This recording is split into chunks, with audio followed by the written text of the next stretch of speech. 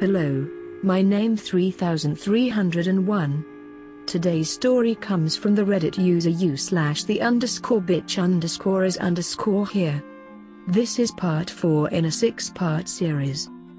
I sat under a tree, in the forest, holding a pen, and a piece of paper that I got from the house. On the paper was the word suspects written at the top, underlined. I stared at the paper, mind completely blank. Then I started to think about the comments the people left in my last few posts. A ton of them said that I was a suspect. Some of them came up with a few theories. Was I the cause of all this? I didn't want to believe that I was doing all of this. I have always been afraid of hurting people. So I tried not to think about it all that much. Like a stupid coward. That is a horrible example to set for the twins. If I wanted to solve this mystery, I had to list all suspects. So I wrote my name as the top suspect on that list, even though I hated the thought of me hurting someone. I thought about how distant and strange the uncle was acting. There was something off about the uncle. So I wrote twins uncle under my name. I flipped the paper over and wrote what we know at the top of the page, underlining it.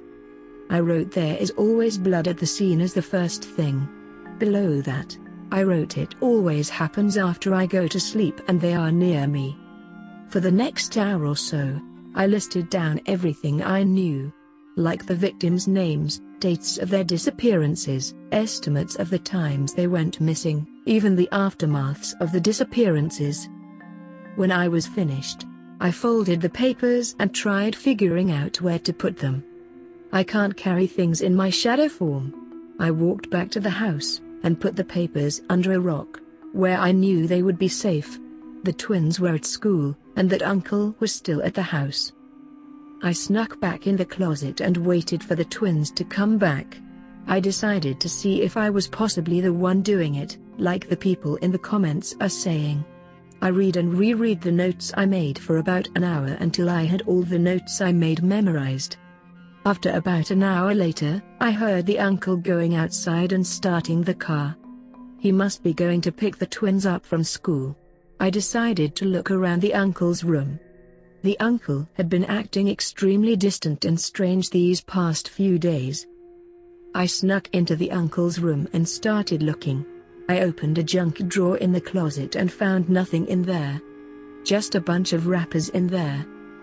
I looked on the bedside table, and found the picture of the exact same woman I found in the guest room. The woman was wearing an orange striped dress and a bunch of jewelry. She had a huge, genuine smile on her face. Who was this woman that I kept seeing so much in pictures? What happened to her? Where is she? I put the picture down, thinking that I was asking too many questions about the woman. Maybe it was a family member or something? If she was, how come I have never seen or heard about her at the old house? About half an hour later, I heard the front door opening and closing, and the sound of footsteps walking in the house.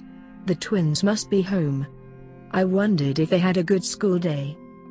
I slipped out of the room in my shadow form and went downstairs, to see Andrew asking the uncle if he can go to the park.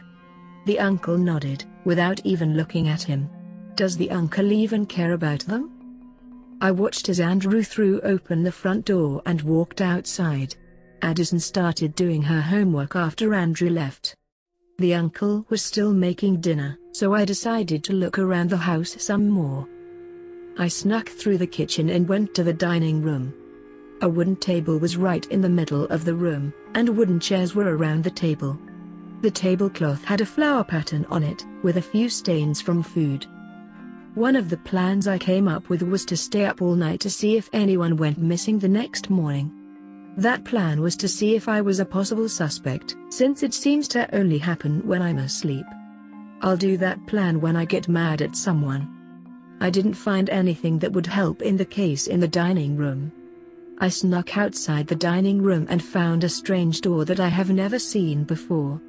I guessed it led to the basement. I snuck under the door, and what I saw will forever haunt my nightmares. It was the woman from the picture's dead body. It looked like she was stabbed multiple times.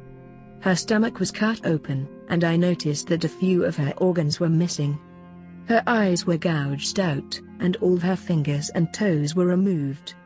Her fingers and toes were in a pile nearby. It looked like she had been tortured before her death, and that she had been dead for a while.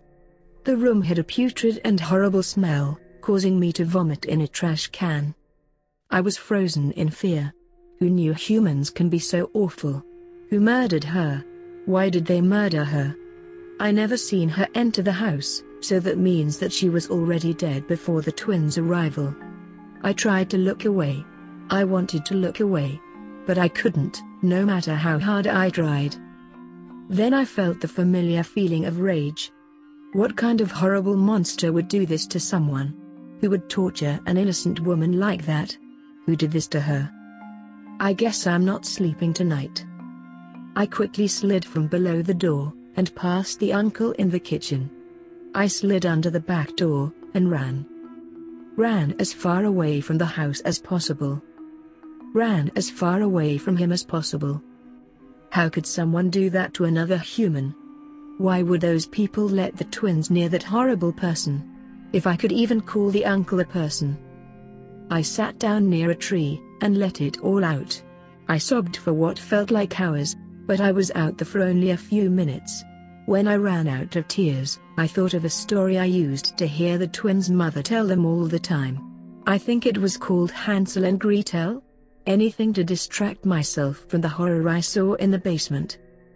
I remember that I used to be happy when I heard that Hansel and Gretel got a happy ending the first time I heard the story. I remember the twins being happy too.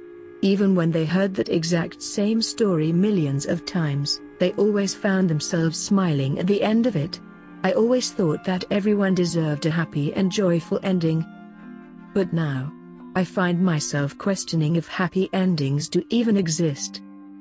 Thank you for listening to part 4 of I'm the Monster Who Lives in Your Closet. Although I don't have a spine, I do hope this story gave yours shivers.